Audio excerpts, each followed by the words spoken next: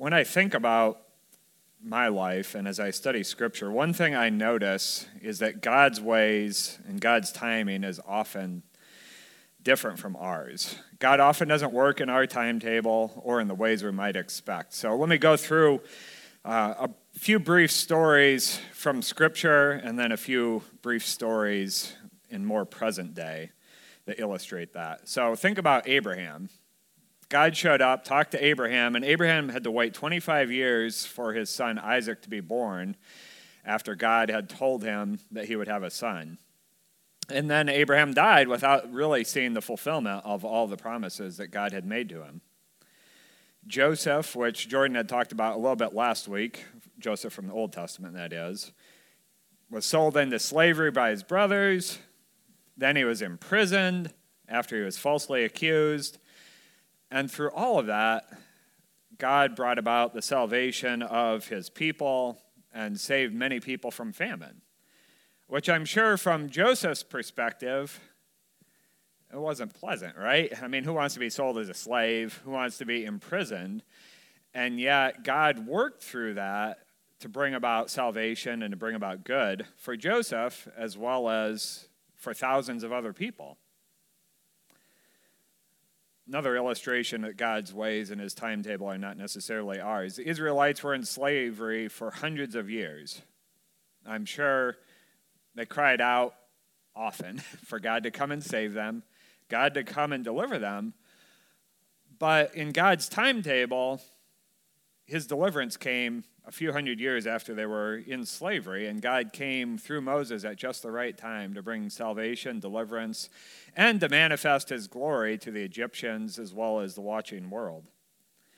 Then if we jump forward a few hundred years, there's a Christmas song that has the line in it, "What a strange way to save the world." And it's talking about Jesus coming to earth. It's, I believe it's by Mark Harris, and you'll hear it at Christmas time probably. But Jesus came to earth as an infant. He died on the cross, rose from the dead, a strange way to save the world. He didn't come and show up with military might. He didn't show up with vast armies and a strong arm of power to save and deliver the Israelites as well as the world. It was a strange way to save the world, but yet that's what God knew would be the best way to bring salvation, was through Jesus showing up as a man, as an infant, and then ultimately dying on the cross. And then Jesus' disciples in the book of Acts, they were imprisoned multiple times, right? You read through it, multiple times they get imprisoned, but through those imprisonments, a vast majority or a big chunk of the New Testament was written while Paul and others were in prison. And through those imprisonments, God displayed his glory in a tremendous way to those who were in the prison as well as to those around them. And I'm sure it wasn't fun to be arrested and imprisoned for their faith, and yet God used that and worked through that to display his glory and to bring his word to people, even to us today, because without those imprisonments, we might not have had a lot of the New Testament. Now coming more to the present day, and many of you know my story, that I had to wait till I was 34 years old before I met my future wife. And there was a lot of waiting in that, right? And yet God worked through that waiting to bring me a great wife and then a great daughter out of that. But I had to wait till I was 34 until I had met Lauren. God's timetable, God's working his ways are not necessarily maybe what we would want or what we would envision. And then I think about my life as well, and if I go back to when I was growing up, because I'm not from Danville, I don't think I even knew about Danville when I was growing up, and thinking about living in Danville and doing what I'm doing today, no one would have predicted that when I was a teenager. I mean, no one would have predicted that except for God. And yet God saw fit to bring me here and to use me here in Danville. God's ways are not our ways. And we can't even envision his ways all the time.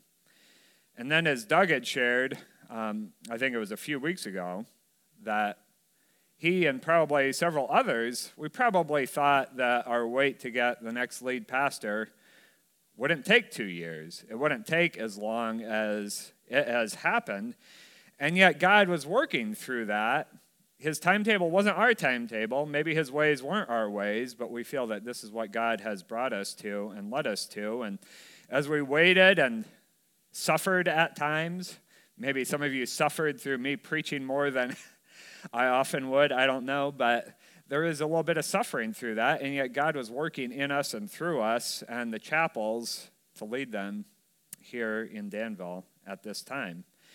And you can probably think about your life as well, and think about the lives of those around you and some of the things that have happened in your life. And maybe at times you've wondered at God's wisdom, God's timing, God's action, or maybe God's inaction in your life. And sometimes God does or allows things that seem strange, odd, or outright incomprehensible to us.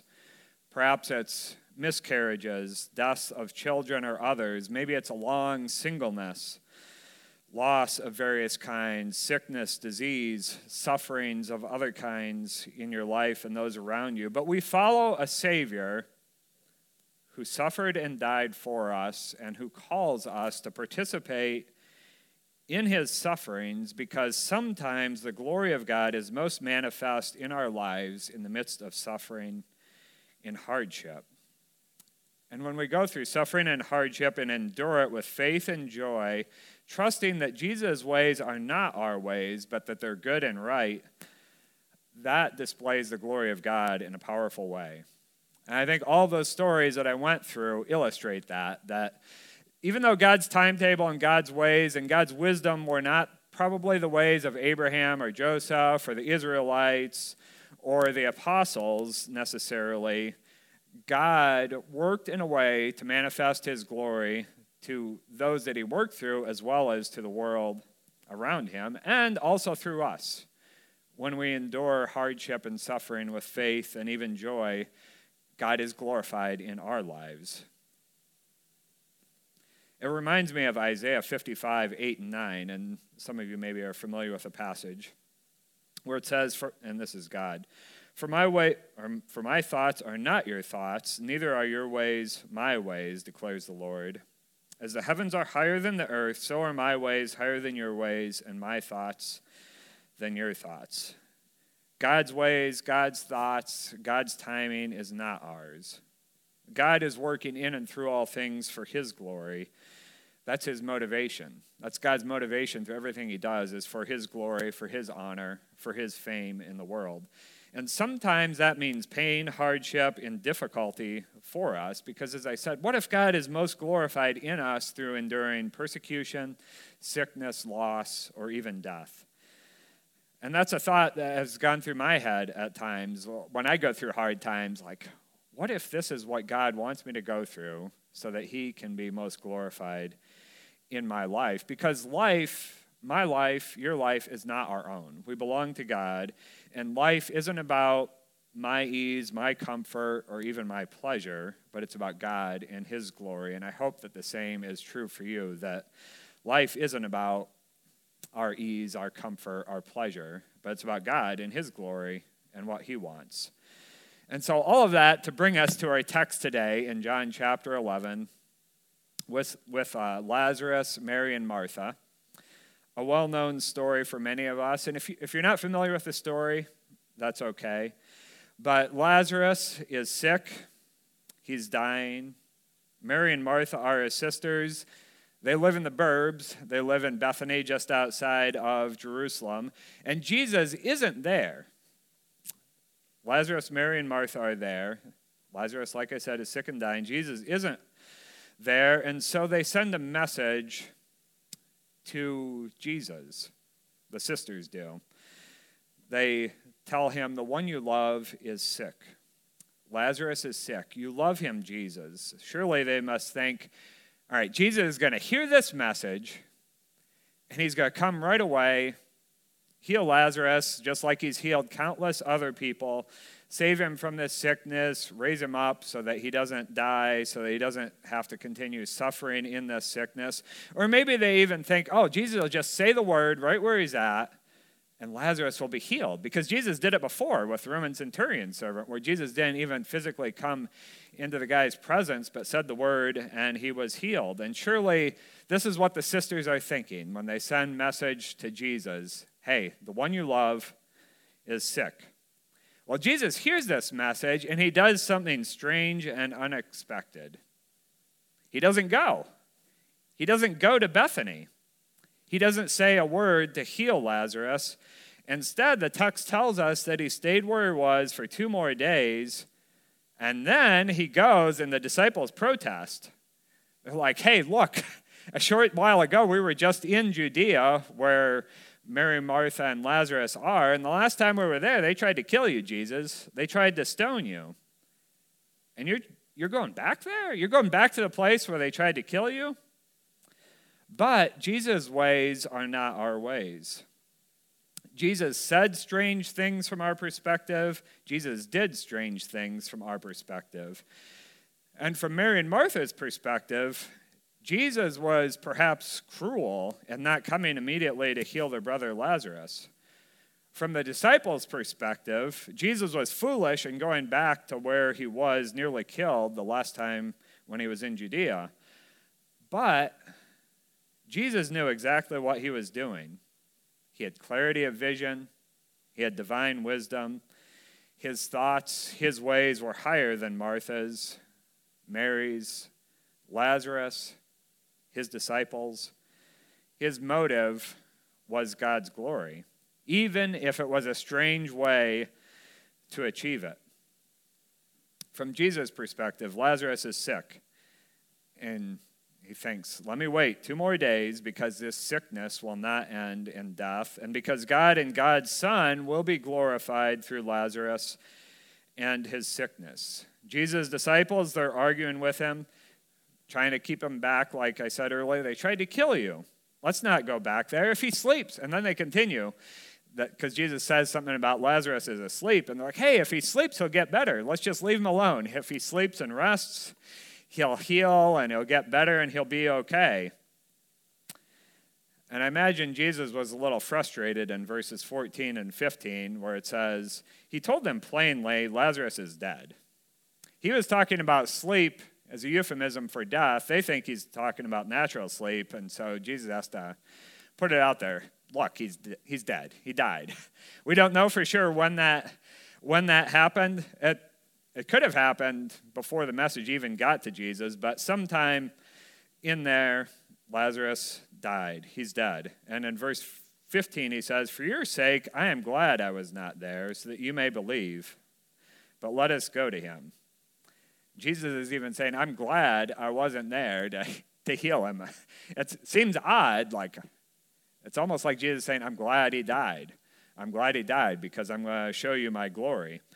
Lazarus is dead, and Jesus is saying, I'm going to go there anyway. In verse 16, Thomas says, let's go that we might die with him. The disciples are convinced that returning to Judea, because they tried to kill Jesus the last time he was there, they're convinced this is a death sentence. If we just go back to Judea, we're all going to die. They're going to just kill us all. And so all right, let's just go ahead. Let's go back. We might die with Jesus. So you got to give them credit for having faith, that they're committed enough to Jesus that they're willing to go with him, even though they think that this is a death sentence and they're going to die. They don't get it. They don't get it fully, but they trust Jesus enough to follow him into the fire. They might have a little bit of imperfect faith, but the disciples, they still trust Jesus. They still got faith. And with Mary and Martha as well, their faith might be a little imperfect, might not be fully rounded, but they still express faith, which is one of the points for us today, is that they express their faith in Jesus and they continue to follow him, even though things don't always look the way that they hope they would, or things don't turn out the way that they might expect. They all express faith in Jesus and trust him, even through suffering, even through hardship, even through not understanding what all Jesus is doing. Because Jesus' ways are not our ways. Lazarus died. Jesus' disciples think they're going to be killed. And yet Jesus goes back to Bethany, to the home of Mary and Martha. And then if we look at verses 21 and 22, Martha comes out to meet Jesus when he's approaching and says, "Lord," Martha said to Jesus, "if you had been here, my brother would not have died. But I know that even now God will give you whatever you ask." And later on, Mary, her sister, has a separate encounter with Jesus. And she also says the same thing. "Lord, if you had been here, my brother would not have died." "Jesus, why'd you wait? If you would have come when we sent you the message, if you would have come when we asked, Lazarus would not have died." And yet, and we're going to look specifically at Martha, Martha still expresses faith in Jesus, even though she thinks that if Jesus had come, her brother would not have died. She doesn't abandon Jesus. She doesn't give up hope. She doesn't give up on him. She says, "I know that even now God will give you whatever you ask." I don't know if she had faith that Jesus would bring Lazarus back from the death, or if she's just expressing her continued faith in Jesus, but she still expresses her faith. She still trusts in Jesus, even though Lazarus died. She might be a little frustrated here when she says, "If you'd just been here, Jesus, he wouldn't have died." But she still has faith, even with her sorrow, even with her frustration maybe with Jesus. And Martha and Mary, just like the disciples, they provide good examples to us of enduring faith in the midst of sorrow and loss. Life might be awful at times, and we might go through really difficult times and terrible grief, but the scriptures teach us that we can maintain our faith in the midst of whatever comes at us in life. And these sisters, Mary and Martha, show us that. And look at this conversation that continues with Martha and Jesus and the faith that Martha confesses, even in the face of the death of her brother. In verse 23, Jesus said to her, "Your brother will rise again." Martha answered, "I know he will rise again in the resurrection at the last day." Jesus said to her, "I am the resurrection and the life. The one who believes in me will live even though they die, and whoever lives by believing in me will never die. Do you believe this?" "Yes, Lord," she replied. "I believe that you are the Messiah, the Son of God, who is to come into the world." Lazarus died, but Martha has hope in the resurrection, in his resurrection at the end of time. She believes that Jesus is the Messiah, the Son of God. She verbally expresses that faith, that hope in Jesus, even in the face of death. And we have here one of the great I am statements that John uses in his gospel. "I am the resurrection and the life."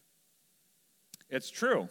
There will be a resurrection at the end of the age for all those who put their faith in Jesus. But Jesus is the resurrection and the life right now for Martha. And like we've talked about before, with Jesus, the future reality breaks in to the present because Jesus is the king, and that future perfect kingdom of God comes in to the present where Jesus is. As he goes around Galilee, Jerusalem, Judea, everywhere he goes, the kingdom of God goes, and the future comes into the present. This is why he brings healing. This is why he can raise Lazarus as the story continues. Life flows from Jesus so powerfully that he's even able to bring the dead back to life. With Lazarus, with Jairus' daughter, other stories. And it happens just through the power of his word. And so they go to the tomb where they put Lazarus in a cave, rolled a stone over that tomb. Lazarus has been dead 4 days, so he's good and dead. And so dead that they're worried that when they roll the stone away, there's going to be a bad smell. That's what John 11 tells us. They're worried about the odor coming from Lazarus because his body would have started to decay at this point. And Jesus says, "Hey, roll the stone away." He prays to the Father, and he speaks in verse 43, "Lazarus, come out." And he does. Pretty amazing story. Dead guy, been dead for 4 days, and Jesus just says, "Lazarus, come out." And he comes out in a healthy, restored body. He doesn't come out in the sick body that he had that led to his death. He comes out in a healthy, restored body, foreshadowing the future resurrection that Martha was just talking about. In verse 44, it says, "The dead man came out, his hands and feet wrapped with strips of linen and a cloth around his face. Jesus said to them, 'Take off the grave clothes and let him go.'" Just like Jesus said, the sickness did not end in death. Jesus and the Father were glorified through Lazarus, just like he said. And as the story continues, a bunch of people put their faith in Jesus. Also, a bunch of other people wanted to kill Jesus, and this was like the climax of the story that ultimately led to Jesus' death and resurrection, because Jesus coming back to Judea did end up in the death sentence of Jesus, just like the disciples thought would happen. But the sickness did not end in death. Lazarus did die. He was good and dead for 4 days, but Jesus raised him from the dead, because just like he told Martha, Jesus is the resurrection and the life. He has power over death. He has power to bring the dead back to life, even to someone who's been dead 4 days and probably had started to decay. Jesus was able to turn back time, bring him back to health, bring him back to life, because nothing is too hard for Jesus. If he could do this for Lazarus, we can trust that he can do it for you and for me in the future resurrection at the end of time, as he was just talking about with Martha. The ultimate enemy is death, but Jesus isn't overcome. He's not intimidated. He's not afraid of death, because he is the resurrection and the life. He comes face to face with our great enemy, death, and Jesus speaks life. He is the only one who can defeat death once and for all, because if we read to the end of the story, death doesn't win in the end. Jesus does. That's the hope of Martha, Mary, Lazarus, and it's our hope as well if we follow Jesus.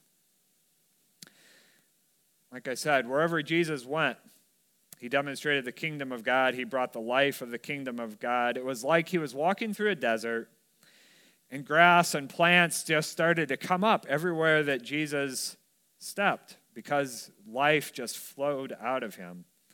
Our Creator came to earth. He walked among us. He brought life, healing, restoration, resurrection, physically, spiritually, in other ways. I don't know how many of you have seen Encanto, but I envision the Isabella from Encanto, who makes flowers and plant life just come. And I imagine, like, this is the life that comes from Jesus. It just flows out of him so that he can restore the broken. He can bring the outcasts back into the community. He can bring healing to those who have sickness, disease, and he can even bring the dead back to life, because he is the resurrection and the life. He is the creator who brought life into existence, and when he was on earth, that life just came out of him and spread to his most valuable and important creation, us. Humans created in the image of God. And though Jesus isn't on earth today, that life is still present, and we can experience his resurrection power and that resurrection life, as the New Testament talks about, in our lives today when we turn from our sins and trust in Jesus, that we have that life within us, and death will not be the final word, because we can hope in the future resurrection from the dead as well. Jesus is the resurrection and the life. That's what he told Martha. I am the resurrection and the life. The one who believes in me will live even though they die, and whoever lives by believing in me will never die. And then he asks her the question, do you believe this? What about us today? Do we believe this? Do we believe that Jesus is the resurrection and the life, that if we believe in him, we will live even though we might die physically? Do you believe in the resurrection? That whoever lives by believing in him will never die, that we have that future hope of resurrection from the dead, just like Lazarus experienced. Through faith in Jesus, we can live forever. Lazarus, though, was brought back into a world that was still affected by sin and death It wasn't the perfect world yet, so that his body then eventually succumbed to physical death at some point. But in the future resurrection, the one on the last day that Martha mentions in verse 24, all of us who've repented of our sins and trusted in Jesus for our salvation will be physically resurrected into bodies that will never break down, decay, get sick, or succumb to death again. And that's our hope as followers of Jesus. A future bodily resurrection and eternal life with our God in his kingdom that will never end. And so when Jesus says, I am the resurrection and the life, that is what he's talking about, as well as bringing life to Lazarus. And we can experience that, just like Lazarus' resurrection foreshadowed that. If we believe that Jesus is the resurrection and the life, we need to live it out, because Jesus said, whoever lives by believing in me will never die. It's a life of faith that Jesus calls us to. Whoever lives by believing in me. We live by faith, trusting Jesus every day, walking by faith, not by sight. And when we do that, when we live by faith, we experience Jesus' resurrection life and his power right now. The future reality of the kingdom of God can be present in our lives today, but we need to trust him. Even when his ways, his thoughts, even when they don't make sense to us, that's when we demonstrate our faith most fully and when God is most glorified in our lives. Because Jesus' ways are not our ways. And so we need to do what God tells us to do, even if it doesn't make sense or people try to argue us out of it. Because sometimes as followers of Jesus, we might make decisions that look foolish in the eyes of the world. Some examples: being generous with our money, taking time off, taking Sabbath, which is an act of faith to rest, spending time with people that the world overlooks or writes off, sacrificing for the sake of others, pursuing treasure in heaven rather than treasure on earth, leaving the safe, the comfortable, or the familiar for the sake of the kingdom of God and the advance of the gospel. Jesus might ask us to do things that require great faith and don't make any sense at all from a worldly perspective. And that's living by believing in Jesus. That's living by faith. And so, are we willing to be used by God however he sees fit in order for him to be most glorified in us? Rather than healing Lazarus in our story for today, Jesus let him die and stay dead for 4 days before bringing him back to life. And not only that, like we said, Jesus went back to Judea where his very life was threatened. It's almost like Jesus ran to danger rather than away from it and put himself in an impossible situation. And he knew exactly what he was doing. He did all of this precisely so that he and the Father would be most glorified in a way that seems strange to those around him. We often run from danger. We often run from difficulty. But sometimes God asks us to go into danger. God asks us to do dangerous things, to do risky things, to do things that are hard, that are difficult, things that even seem impossible from a worldly perspective. But that's what God wants us to do so that he can display his glory and so that he can show himself to the world around us. Because, like I said earlier, the goal, the end game is God's glory. Even through hardship, through difficult experiences, God does work through us for his glory if we just live by faith and trust him. What if God gets more glory by us living by faith through sickness, death, loss, accidents, or sacrificial living than by living a life of health untainted by problems? What if God gets more glory by us living through hard times by faith and having a plush, easy life of comfort?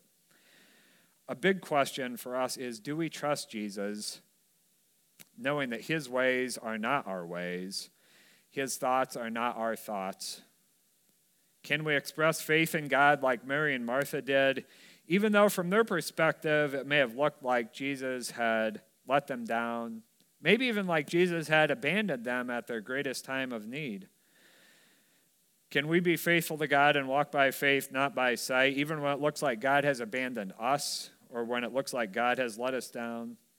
Can we be content with the purpose of our lives being the glory of God, not personal gain, glory, or success?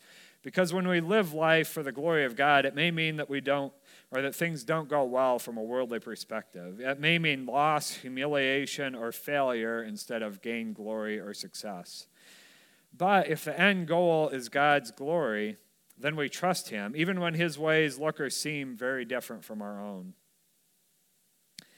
As we've seen the last few weeks, Jesus has power over nature, evil, sickness, and even death. And so because of that, he is worthy of our trust. Who else has that kind of power?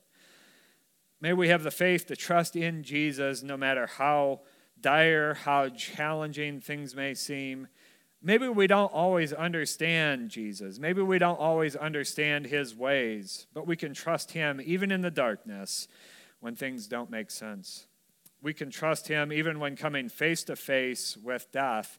Like we sang earlier, he's always been faithful. God is always faithful, even when we go through hard times, even when Joseph was sold into slavery, even when Joseph ended up in prison, God was still faithful to him. God was still faithful to Abraham when he had to wait 25 years for his son. God's always been faithful. He's always good. He's always right. He's always working for his glory, even when it doesn't make sense. His ways are not our ways. His thoughts are not our thoughts. His wisdom is not our wisdom. But what he does is always good and right, and it's perfect. And our response is to just trust that he's always faithful, and he's always working for our good and his glory, even though it might seem strange. And something that can help motivate us, I think, to keep living by faith is hope. Hope is what helps us trust when the going gets tough. And there's a line from a Jeremy Camp song that often runs through my head. It says, "There will be a day with no more tears, no more pain, and no more fears." And it comes from the book of Revelation, as I've talked about. If we know Jesus personally, we can press on in life because of that hope, because we know we have a future awaiting us that will be even greater than the resurrection that Lazarus experienced in John 11.